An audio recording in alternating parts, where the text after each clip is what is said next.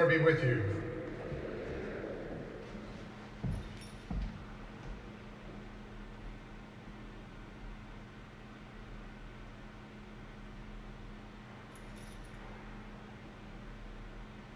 A reading from the Holy Gospel according to Matthew. When Jesus was born in Bethlehem of Judea, in the days of King Herod, behold, Magi from the east arrived in Jerusalem, saying, "Where is the newborn King of the Jews? We saw his star at its rising, and have come to do him homage." When King Herod heard this, he was greatly troubled, and all Jerusalem with him. Assembling all the chief priests and the scribes of the people, he inquired of them whether Christ was to be born. They said to him, "In Bethlehem of Judea, for thus it has been written through the prophet, and you, Bethlehem, land of Judah, are by no means least among the rulers of Judah, since from you shall come a ruler who is to shepherd my people Israel." Then Herod called secretly the Magi, and ascertained from them the time of the star's appearance.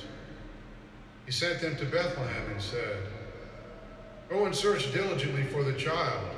When you have found him, bring me word, that I may too go and do him homage." After their audience with the king, they set out. And behold, the star that they had seen at its rising preceded them, until it came and stopped over the place where the child was. They were overjoyed at seeing the star, and on entering the house, they saw the child with Mary his mother. They prostrated themselves and did him homage. Then they opened their treasures and offered him gifts of gold, frankincense, and myrrh. And having been warned in a dream not to return to Herod, they departed for their country by another way. The Gospel of the Lord.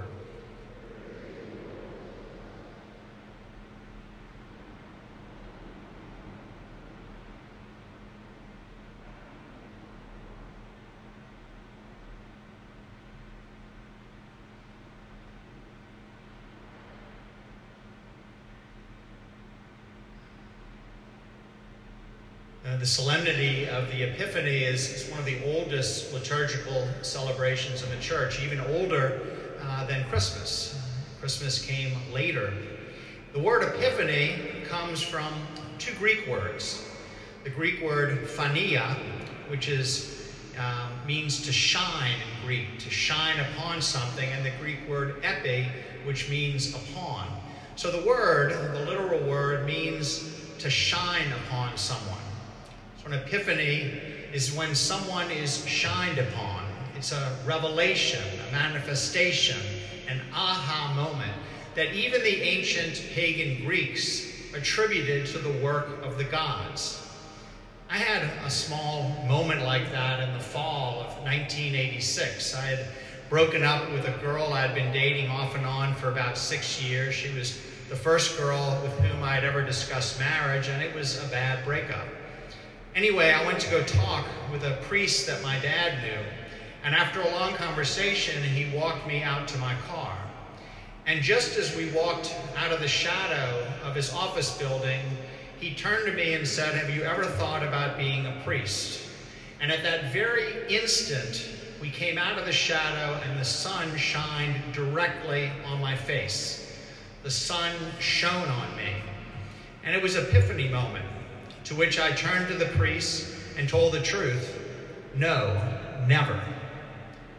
But it was the beginning point of an 8-year journey that eventually had me enter the seminary in 1994. I don't think the Magi took that much time from the time of their epiphany, seeing the stars, to the time when they found Jesus in Bethlehem. But theirs was no easy trip. Most theologians and historians conclude that these men from the east, these Magi, were Persian astronomers, meaning they lived in what is now modern-day Iran. And the journey from Persia to Bethlehem was a long one, being over 1,000 miles across open desert. Let's go through the story of the Magi today and see how it applies to us by looking at the three movements they make. First, by their seeing the star and making a journey to see a king. Second, by their adoration and gift-giving. And finally, by their decision to take another route back. Now, in ancient times, people were much more in tune to the sky than we are, right?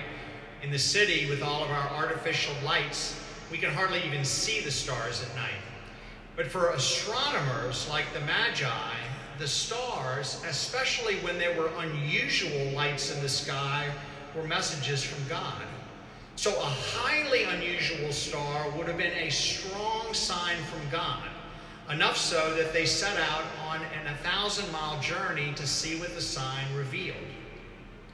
Many of us can recognize times in our lives when we know God intervened in our life. We may have felt a great sense of his presence, or even the desert of his absence that made us seek him. The Magi had both.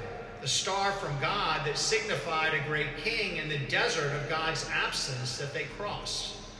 You know, each of us here today made a decision about coming today to church. We could be anywhere we want right now, even me. We don't need 3 priests at Mass. I could have gotten them to say it. But each of us came here. Some of us from Metairie or across the river, maybe some from out of town. And we came, whether we consciously thought it or not, we came to see Jesus. And so the Magi then get to see Jesus. What do? They prostrated themselves before him, worshiped him, and gave him gifts. The act of prostrating themselves and worshiping seems really pretty routine for us who recognize Jesus as God. But this would have been highly unusual for these Persian Magi and those who witnessed it. Persia was a vast, powerful empire, and Judah was a tiny nation. So, of course, they went to its capital seeking the king. But lo and behold, now they're in the tiny hamlet of Bethlehem, in a small house, prostrate and worshiping a baby. It's really unthinkable. But such must have been the power of the Epiphany that they believed in the kingship and divinity of Jesus. And their gifts fulfill the prophecy of Isaiah in the first reading: gold for a king, and frankincense, which was burned before God to represent our prayers going up to him with the smoke. But they also bring a third gift, myrrh, which word is only used twice in the whole Bible. Once here as the Magi's gift, and once when it is mixed with oil at the burial of Jesus. The myrrh symbolizes how the king and God will accomplish his victory by dying and rising. And what do we do here today? We don't prostrate ourselves, but we do kneel in adoration and worship of Jesus. And you, like the Magi, also offer gifts in the collection.